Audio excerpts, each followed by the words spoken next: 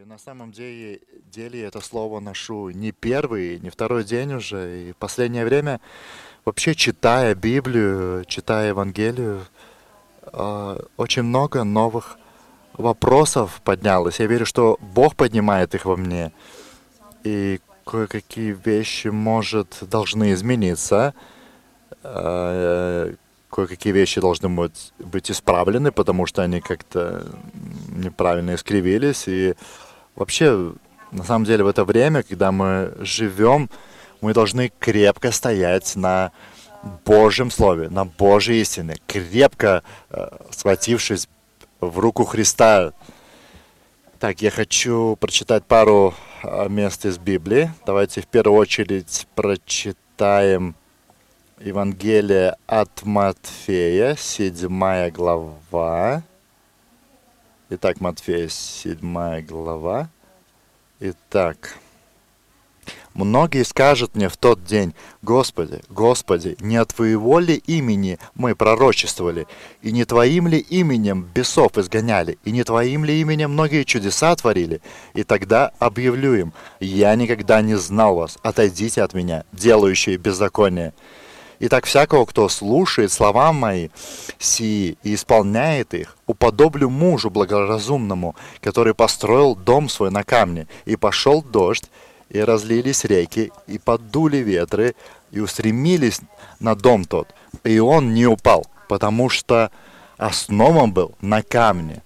А всякий, кто слушает сии слова мои и не исполняет их, уподобиться человеку безрассудному, который построил дом свой на песке. И пошел дождь, и разлились реки, и подули ветры, и он упал, и было падение его великое. Итак, основа для любого дома, фундамент, основа, и значит, основа для меня и тебя в нашей христианской жизни — это основная вещь, правильно? Я думаю, каждый, кто строит дом, он понимает. Конечно, да, зависит какой ты там величины, хочешь дом построить и все такое, но в любом случае самое главное — это фундамент. Так же самое и мы, как Божьи люди, когда мы строим свою христианскую жизнь, мы должны спросить себя, на чем я строю. Потому что на чем я строю, является это Евангелие, этой благой вестью, которую провозглашал Иисус, Павел и все, в общем. Итак, те, кто проповедовали, и то, что они проповедовали, не надо как бы там теряться в догадках. Об этом написано, черным по белому об этом написано, и люди берегли эту книгу как свою жизнь. Эта книга по Божьей милости дошла до наших дней, попала в твои руки, она до сих пор с нами. И когда мы строим, когда мы говорим, что мы живем христианскую жизнь и живем по Божьему Слову, проверяем ли мы это, сверяем ли мы, смотрим, так то, о чем говорит Павел, является ли это моей жизнью, происходит ли у меня так, или чем это отличается. И я сама как-то очень часто была подвержена вот этому, постоянно сравнивать. Итак, вот эта Евангелие, которая в наше время очень популярна, она как бы склонна потакать нашему телу. И когда ты смотришь во всем контексте, когда ты смотришь на жизни апостолов и так далее, ты видишь, что то, что проглашается в наше время, очень далеко от правды. Я сейчас хочу поднять вот основное, то, что очень популярно в наше время. И если вы хотите, чтобы за вами следовали толпы, итак, Господь же хотел спасти всех людей, так? И он за толпы, он хочет, чтобы каждый был спасен, чтобы никто не умер, но ему не важно были эти толпы и количество этих толп. Ему была важна даже одна душа, чтобы не попала в ад. А нам очень часто важно, чтобы вот большие толпы были вокруг и так далее. Итак, в общем, да, мы как бы мечтаем о больших количествах людей, чтобы приходило в церковь, на домашнюю группу и так далее. Итак, что мы должны назвать своими именами и беречь от чего свое сердце. Итак, место Писания, которые предупреждают нас и как бы помогают нам сделать этот как бы барьер, который нас будет охранять. Итак, я парочку прочитаю, хорошо? Итак, первое послание Иоанну, 2 глава, так, 15-19 строчка. «Не любите мира, не того, что в мире.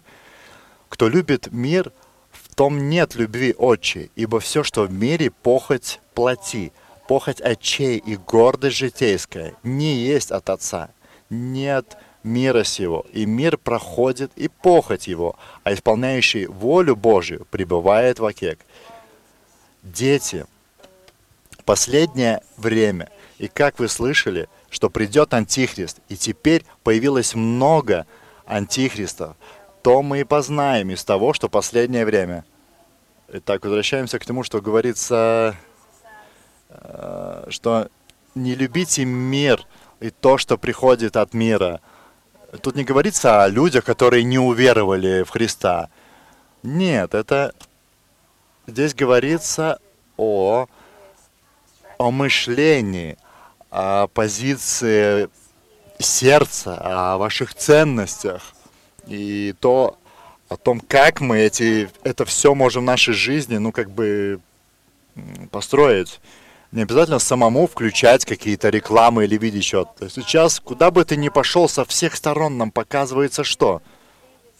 Куда бы мы ни пошли, это что? Нам показывают пустоту этого мира.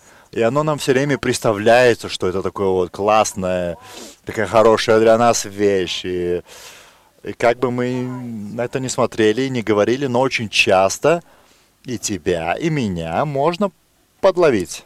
Мне множество раз доводилось стоять на таком месте. Итак, сейчас прочитаем Малахию, 3 главу.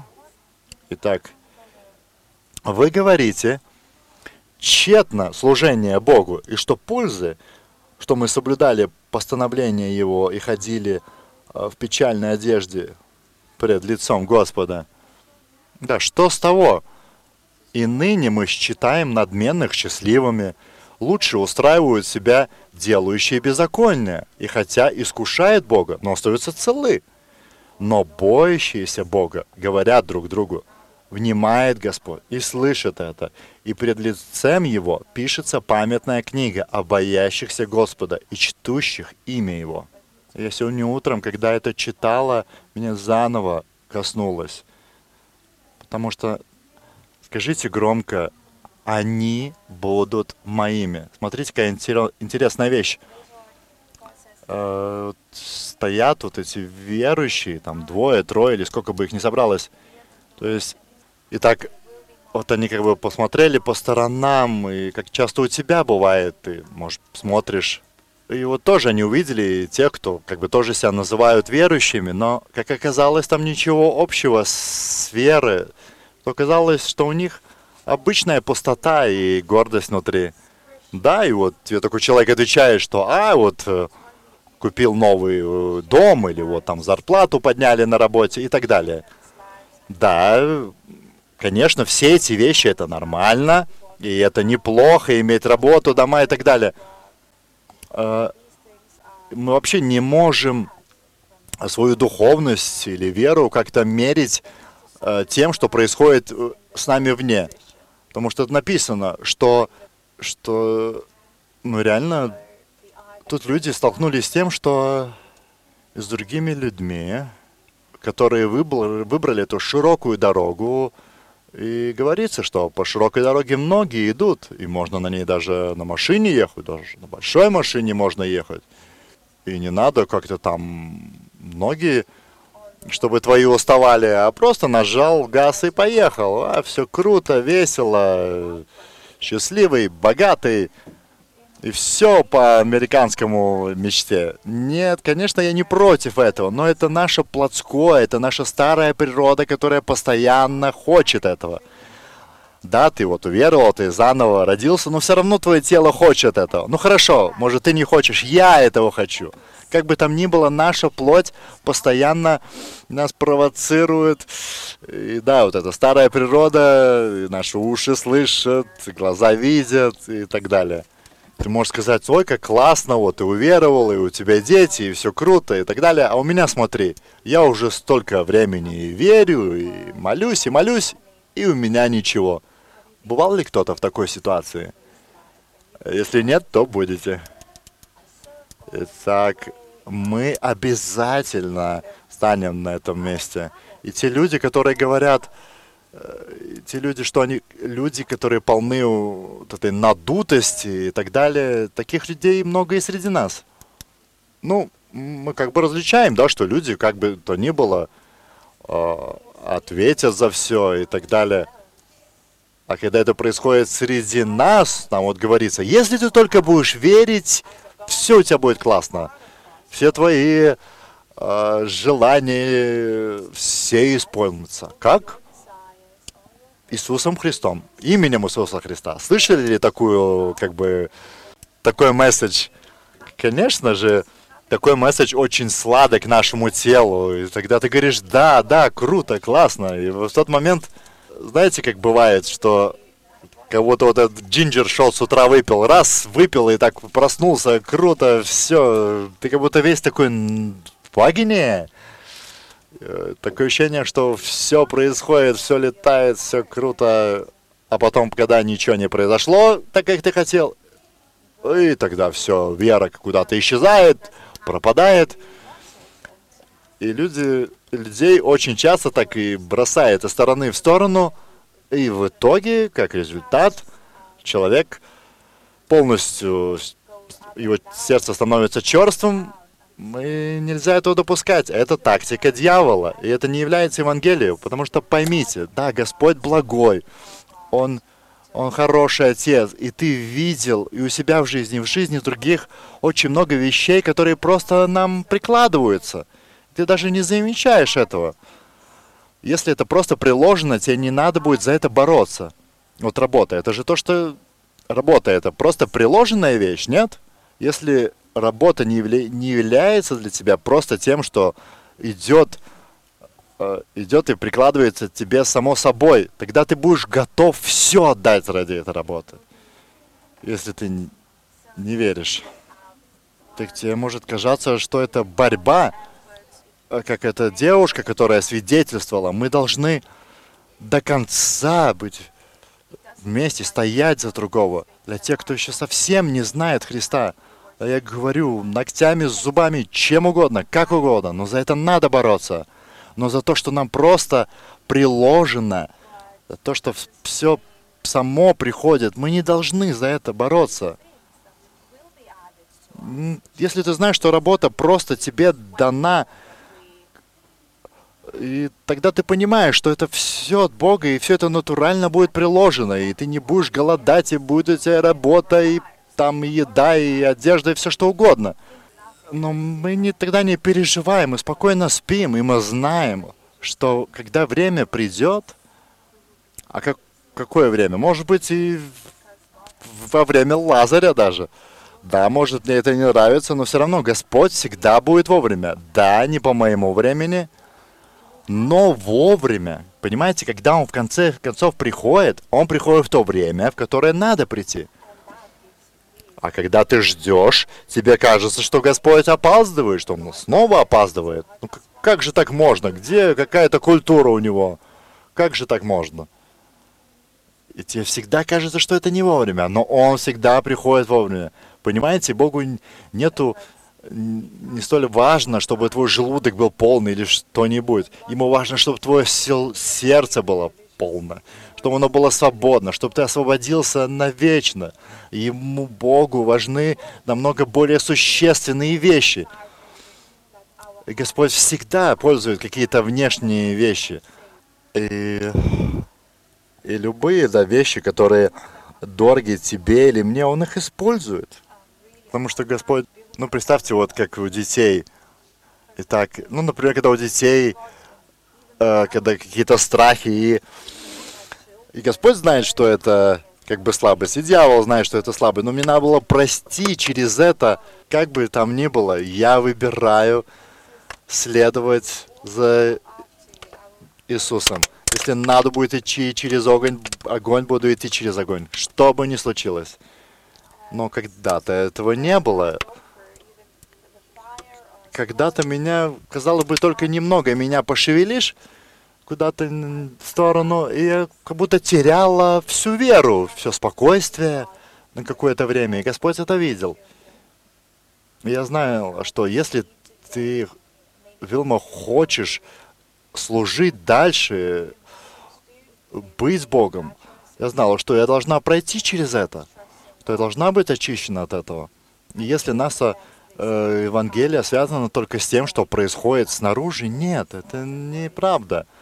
Я слышала такие высказывания, что вот, мол, Божья доброта, мол, типа Божье благо ведет нас к типа покаянию, но очень часто эта истина используется как бы в кругах верующих, она используется не так, ну, как и должно быть, в общем.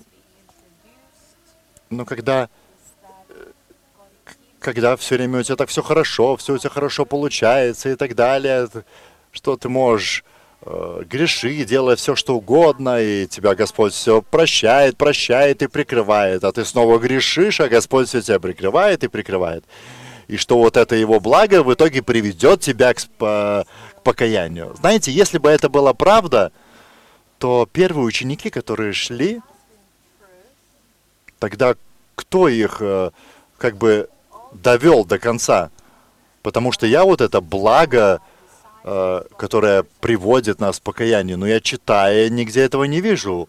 Вы, читая Библию, видите это? Что вот Господь провозглашает Евангелию, что вот они там доверяли Богу, они провозглашали Христа, и у них отобрали богатство. Там, да, они дальше проглашали Христа, и их как-то в итоге разбросали по всему миру. И они дальше проглашали Христа, их в итоге убили, физически убили. И когда ты стоишь и читаешь это, и слышишь это, и сейчас несут Евангелию, и ничего странного, что вот девушка говорит, что давайте проснемся.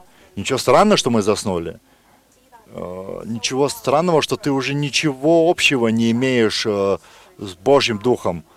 Когда ты говоришь себе, какие улицы, какое служение, какие спасенные души. Когда ты думаешь о том, что тебе нужны новые ботинки, новый отпуск, там еще что-то. Ой, у меня же нет времени еще на то, на это. Вообще у меня дела есть. И я не против, я не стою против отпуска, машины, ботинок. Но когда сердце только думает об этом, ничего странного тогда, что в духовной реальности мы уходим куда-то в сторону. Возьмем, например, Украину. Ну, например, последние несколько лет в Украине, что я слышала, что верующие люди, то там большое пробуждение происходило. Сравнивая, например, с той же Англией, там было огромное пробуждение. И особенно оттуда мы слышали такую настоящую огненную Евангелию. А теперь, и вдруг там произошла война. Это что, значит, они мало верили или что? Может, они и согрешили? Может, они потеряли совсем как-то в вере или что? Дорогие мои, давайте перекладывать свою духовность и жизнь Богом как-то судить по внешним признакам. Потому что это очень эффективное оружие для дьявола разрушить твою жизнь. Как в этой сказке, которой я помню только одну часть, нет этого человека, который бы мне мог помочь сегодня в этом. Я только часть расскажу, но вы смысл поймете. Об этом, о хорошем, о плохом, вот как это может выглядеть снаружи и как мы судим. Итак, говорится, что один человек очень хотел купить лошадь. И, наверное, он в деревне жил, и так, купить лошадь. Очень он хотел. В итоге он собрал эту денежку и купил эту лошадь. И тогда вся деревня сказала: вау, какое счастье этому человечку, улыбнулась. Вот теперь у него есть эта лошадь. Как круто, как Господь его благословил. Какая красота! И в один день сын этого человека катался на этой лошади и упал с нее. И так поранился, что остался инвалидом на всю жизнь. И вся деревня сразу сказала, какая же беда все-таки эта лошадь. И люди сказали, какое же все-таки проклятие. Зачем эта лошадь? То есть все, в общем, начали так говорить сразу. И в один день приходит новость в деревню, что вот началась война, и всех юношей призывают на войну.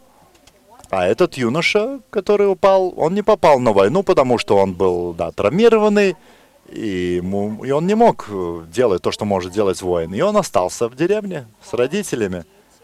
И тут опять вся деревня говорит, о, смотри, как круто, все-таки, что он упал с этой лошади. В итоге эта лошадь, это благословление. Хорошо, что мы ее купили. Я не знаю, как эта сказка закончилась, я только эту часть помню. Ну, хватает, чтобы понять, о чем я. И мы очень часто так думаем о себе и о других. И мы очень часто не понимаем даже, что мы пытаемся решить. Остановитесь это делать, потому что никто из нас до конца не знает Божью волю, Божий путь. Наша ответственность – это держать взгляд и сердце туда, куда надо, привязанным к источнику жизни. Итак, давайте еще прочитаем Малахия 3 глава. И говорится, вы говорите тщетно служению Богу. Так. Но боящийся Бога говорит друг другу, внимает Господь, и слышит это, пред лицом Его пишется памятная книга. И они будут моими, говорит Господь, собственностью моей в тот день, который я соделаю, и будут миловать их, как милует человек сына своего, служащему ему. И да, я не знаю, что снаружи нам будет приложено, но сказано, что в тот день они станут моими, и не просто моими, а моими сокровищами. Если, те, кто пророчествовали именем моим, и это не говорится там о каких-то домах, о машинах, о какой-то пустоте мирской. Нет, может быть христианская пустота. Если позиция наше сердце будет такова, что вот я проповедовала, и столько-то людей спаслось, вот как круто, вот когда я проповедую, все трясется. Это будет той же самой пустотой. И в Божьих глазах это может быть противно. И мы увидели кучу историй, и мы слышим много историй и об этих мега-церковях. У них там, очень круто все. Я за это, да. Когда все на своем месте, все это хорошо. Но если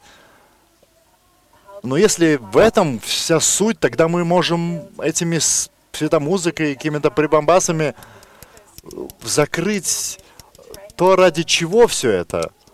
Да, и вот можем иметь кучу людей, денег и так далее. Вы тогда думаете, что мы не сможем как-то притянуть кучу людей, если у нас тут будет супер музыка, там светомузыка и так далее.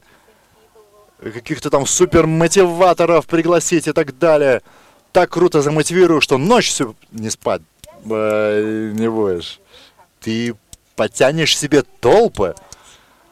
Но если начнешь говорить так, как Иисус, как Он в один день повернулся к людям и сказал, так, знаете, о чем я хочу сказать? Обычно чудеса для неверующих, чтобы как-то их потянуть.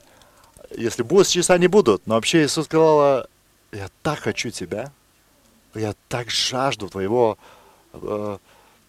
присутствия, я так хочу ходить с тобой, я так хочу открыть тебе небо, я так хочу держать тебя в объятиях, я так хочу оставить тебя себе. Знаешь, когда я заложил тебя в утробе матери, я сделал это для себя.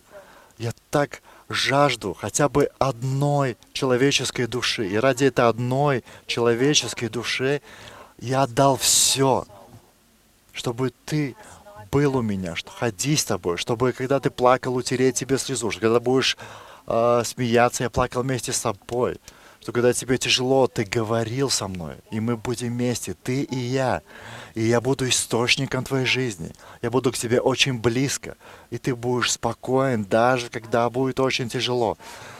И даже когда все не сбудется, ты будешь счастлив, потому что я буду рядом с тобой. Я сделал тебя для себя и заплатил цену, чтобы мы были вместе. Хватит ли вам этого? Большая часть людей ушли в сторону. Остались только несколько учеников, которые повернулись и сказали: Господь, нам некуда идти. Ну, вообще как бы есть, но нет. Ты являешься жизнью. Ты этот хлеб, твое присутствие, твоя близость. Что бы ни происходило на этой земле, ты мой выбор. Ты являешься тем, чего жаждет твоя и моя душа. Ничем другим нашу душу невозможно накормить, только присутствием Иисуса Христа. Господь говорит: я буду твоим хлебом каждодневным, что бы ни происходило. Что бы ни происходило. И жалко, но много кто уходит в сторону. Но в этом смысл всей Евангелии, смысл свободы. Через огонь пойдешь, через воду. Все чудеса увидишь или ни одного, но ты жив. И ты знаешь, о чем я говорю. Ты, кто там был, ты знаешь, о чем я. Когда ты сидишь в этой темноте, но ты жив. Ты идешь, казалось, тебя жгет со всех сторон, но ты жив. Ты не можешь объяснить, но ты жив. Казалось бы, все так страшно, но ты спокоен. И кто это сделал? Это Его присутствие. Он сам. И это смысл всей Евангелии. Когда мы проглашаем Евангелию, обещаете только то, что Иисус спасет твою душу из ада, из гиены огненной. Но появится ли, увидишь ли ты Христа? Я не знаю, и ты не знаешь, и не надо начинать что-то там рассказывать, о чем мы не знаем. Итак, может, когда ты уверуешь, вся семья от тебя отвернется. Неважно. Скажите, вот у кого так было? И когда ты, например, почувствовал это, уверовал и пришел, рассказал всем об этом, может так произойти, что все от тебя отвернутся? Может быть, и ты до сих пор один. Может, да, кто-то отвернулся от тебя спустя какое-то время, и никто не обещал тебе этого, ты не ожидал такого. И все те, кто по этой широкой дороге едут, рассказывают эти какие-то напыщенные, надутые разговоры, их жизнь наполненными вещами, которые не идут от Бога. И они говорят, что все это Божьим именем. И смотрят на тебя в то же время и говорят: камон, где твоя вера? Стойте до конца, дорогие мои. До конца. Одному нашему другу, вы его знаете, скорее всего, друзья нашей семьи купили ему дом пару дней назад. Может, они молились, ждала этого, и не обязательно. В общем, много лет прошло, как у них было все вверх и вниз. То они покупают что-то, то не покупают. Казалось бы, есть деньги, но ничего не получается. Знаете, как бывает. И в итоге они купили. Я позвонила поздравить и спросила: как себя чувствуешь? Вот как ты себя чувствуешь теперь? И она сказала: ну вот, прихожу, там мусор какой-то оставлен. Ну, по контракту они должны были все это сделать и так далее. А теперь я пытаюсь как-то договориться, чтобы они все это вывезли и так далее. И где же эта вот полнота жизни? Казалось бы, небо должно было спуститься, что все круто. Казалось бы, у меня теперь жизнь должна быть сполна. Вот и все, свой дом, все круто, понимаете? Казалось бы, я должна была радоваться, прыгать от радости. А почему как-то не получается кричать аллилуйя? Потому что в этой вещи нету жизни. Да, там новые белы, новые заботы и так далее. Понимаете? Мы все ждем каких-то, надеемся на что-то. Нет. Остановитесь, не разрешите дьяволу себе врать. Жизнь с Христом полна, и никто этой полноты не может отобрать. Когда нам мир дает эту полноту, ты потом платишь очень большую цену. И платишь с процентами. А когда Господь дает радость, тогда Он не в долг нам дает. Он дает нам, чтобы мы были полны радости, через что бы мы ни шли. И закончу так. Как распознать, как увидеть разницу, как знать для самого себя, двигаюсь ли я с Богом и расту или нет. Ну, если не внешние вещи решают, духовно ты или нет. Ну, там, быстро ты исцелился или нет, там, что-то там получил и нет, то, что ты захотел, получил, нет. Нет, не это. И что же? Первая и самая важная вещь — это, как в этой песне. Мы будем становиться меньше, а Иисус будет становиться больше. И все будут видеть не славу Вилмы, и откроется небо. Итак, основной знак, что ты растешь в Христе, и что ты двигаешься в правильном направлении по этой узкой дороге, когда все меньше становится тебя и все больше Его. Может, ты в прошлом году говорил себе, что я весь мир завоюю, да, для Христа. Ну а теперь прошел вот год, и ты, может, говоришь себе, как ты будешь вести, Господь. Если покажешь в улич, надо занять, то Виллидж. Если Гринвич завоевать, то Гринвич. Ты мне покажешь дорогу, куда мы пойдем и как. А потом еще год проходит, и ты говоришь себе, ничего я уже не завоюю. Пытался, и ничего не получилось. И ты, может, просто скажешь, Господи, вот мои руки, ноги. Если ты когда-нибудь придумаешь что-то сделать хорошее, я к твоим услугам. И это растущая вещь, так же, как и Павел, уходя с этой земли, он был уже очень мудрым. И он говорил, что уже не я живу, а Христос живет во мне. Как ты, например, в самом начале, прочитав Библию, ты бегаешь с этой Библией, ты всех учишь, как надо учить и так далее, что надо жить. Как это не учить? Я тебя сейчас научу, как надо жить. А потом проходит пару лет, и ты... Ну, это я понимаю. А здесь какие-то вопросы поднимаются. Может, надо будет спросить у кого-то, а как тут на самом деле? Как с этим? Это кушать, то или это? И куда вот это все ставить и так далее, и как действовать. Ты уже как бы проповедуешь, но уже так говоря, что, если что-то неправильно, поправь меня, Господи. А потом уже проходит уже 5 лет или больше, и ты такой, ничего не понимаю. Как-то не понимаю. Я думал, что вот это с этим, и, понимаете, все было понятно всего лишь 5 лет назад. А сейчас смотрю и ничего не понимаю. И как страшно. И ты еще пастор на сцене, и тебе надо же еще что-то сказать. Ты должен объяснить, что ты понимаешь. Иногда ты так вцепляешься и в эту Библию говоришь, Господи, ничего не понимаю. Если ты мне не покажешь, что на самом деле это значит, то я не смогу учить других. Основной знак духовного роста — это, что бы ни происходило, это ты будешь становиться меньше, он больше. И это новость благой вести. Итак, и я тебе могу гарантировать, что ты можешь выйти из этого зала и не быть больше не таким никогда. И что Господь дает в первую очередь? Свободу от чего? В первую очередь, свободу от самого себя. И очень часто мы все говорим, вот кто я на самом деле, вот кто я такой, для чего я. Мы очень часто слишком концентрируемся на себя, я, и нет вопроса, кто ты, мужчина ты или женщина, и все, и хватает этого. Мы неправильный вопрос задаем. Самый главный вопрос, кто Христос во мне, что Он делает во мне. Ой, вот я такой весь сейчас занят, и я ищу своей личности, какие дары у меня, каков я и так далее.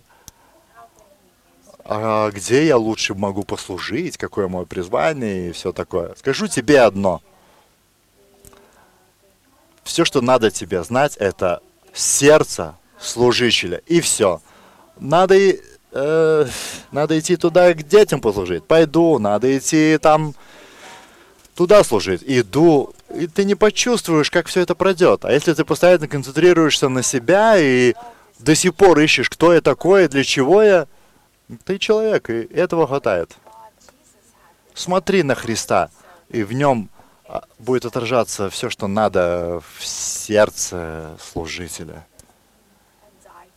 Он будет становиться больше, мы меньше. Это является благой вестью. Характер наш будет меняться и становиться более похожим на Христа. И не буду больше говорить об этом. Если мы возвращаемся обратно к плотскому, не говорите, что мы растем. Ценности, они становятся более и более Божьими, более вечными, они более проецируются в будущее. И когда тебе надо... Вот на этой неделе вот был такой пример, и мое сердце очень порадовалось об этом. Одна пара, одна семья, им предложили, у них была возможность купить, в общем, покупать запущенные дома, в общем, такие уже запущенные, и как-то их дальше сдавать, и вот такой бизнес делать. И вот эта женщина делала, что как круто, вот за 1 год вот этот дом, потом дальше и так далее, уже начала, в общем, планировать, что как. И мы уже как-то присели, и что-то как-то что-то не то. И в итоге они ехали, в общем, к этому дому и говорят друг другу, у нас же маленькие дети. А реновировать дом, ремонтировать, это значит очень много времени проводить на ремонт дома. У нас же маленькие дети. Как мы с ними будем проводить время? Мы же бизнес собрались сделать. И им пришел ответ. Мы оба поняли, что нет. Если когда-то будем это делать, то не сейчас. А почему? Потому что у нас не те ценности. Они уже звучат как вечные. Потому что этим маленьким детям нужно сейчас мать и отец. Не больше денег. Покушать и одеться, хватит. Тем более в Англии. Если сходить там, charity shop или еще куда-то, можно игрушек на год вперед набрать. Им не надо этих денег. Им надо тебя, матери, отца. Это наши жажды, наши плотские желания постоянно что-то больше. И когда мы растем, мы начинаем видеть эти вещи. У нас растет мудрость, и мы начинаем различать правильные ценности. И здесь я и закончу. Я хочу пригласить музыкантов. И я знаю, я согласна с девушками, которые сегодня стояли впереди. Я согласна, что Господь пробуждает церковь. Он пробуждает ее для себя. И то, что Он дальше будет делать, я уверена, что мы будем видеть Его славу. Мы будем видеть то, что не человек может, а только Бог может. И я верю, что наши сердца, они заново пробуждаются и призываются к этой истине, настоящей истине, и ради которой Ты умер, Иисус. А все остальное пусть будет там, где должно быть. Ты видишь наши сердца, и мы хотим видеть их. И если мы заблудились, куда-то ушли в сторону, как-то стремясь к этим вещам, которые и так будут приложены, и, казалось бы, там наше счастье. Прости нас за это, Бог. Прости нас за это, Боже. Ты не обещал мне, что все будет так, как я себе представляю, но Ты обещал, что все в итоге выйдет во благо любящим Тебя. Ты обещал, что спасешь мою душу. Ты обещал, что в этот день я буду Твоим драгоценным камнем. И, Господи, если есть в зале такие люди, вера, которая была как-то разбита из-за того, что они так себе представляли Евангелию, что если они будут верить, что все будет так, как они хотят, если вера их как-то сейчас подбита, и сердце стало черствым перед Богом и церковью, я молюсь сегодня за тебя. Молюсь и прошу этого нового прикосновения и восстанавливающей силы. Скинь со своих мыслей, плеч эту ненастоящую Евангелию, в которую ты верил. И и Христа. Тебе хватит просто Христа. И пусть дух откроется, и пусть душа откроется, поверив, что через что бы я, Иисус, не пройду, и Ты удержишь меня, Иисус, до последнего вздоха, и я буду с Тобой в вечности. И Господь так обещал, и Он не лжец, Он верен своему Слову. И этого держались апостолы, этого держались первые ученики Иисуса. Этого держались, и это их выдержало, когда это им было тяжело. Они не могли этого объяснять, они не могли в итоге объяснить, что хорошо или плохо. Казалось бы, они верили и держались одного, произошло все по-другому. Но вера осталась крепкую. Твое обещание, что ты будешь с ними, и ты был с ними. Когда Павел был в тюрьме и готовился к смерти, ты был там. Я не знаю, сколько он испытал и пережил тебя, но ты был с ним так, как обещал. Ты дал ему и радость, и спокойствие, которого не мог понять ни один человек. Он мог это сделать, потому что ты был с ним, и ты держался своих обещаний. Спасибо, Господь. Спасибо, Иисус. Благодарю Тебя, Иисус. Святой Дух, я благодарю Тебя. Благодарю Тебя. В послании Иакова также написано, откуда у вас поднимаются какие-то разногласия, войны, и вы просите этих вещей, которые вас убивают. Вы просите, молите этих вещей и не получаете, потому что это не принесет вам ничего. Пусть придет свобода, пусть придет это понимание от того, что нам действительно надо, и от того, что просто будет приложено. Где бы это ни было, давайте нести благую весть на работе, на улице, нести эту весть свободы и восстановления.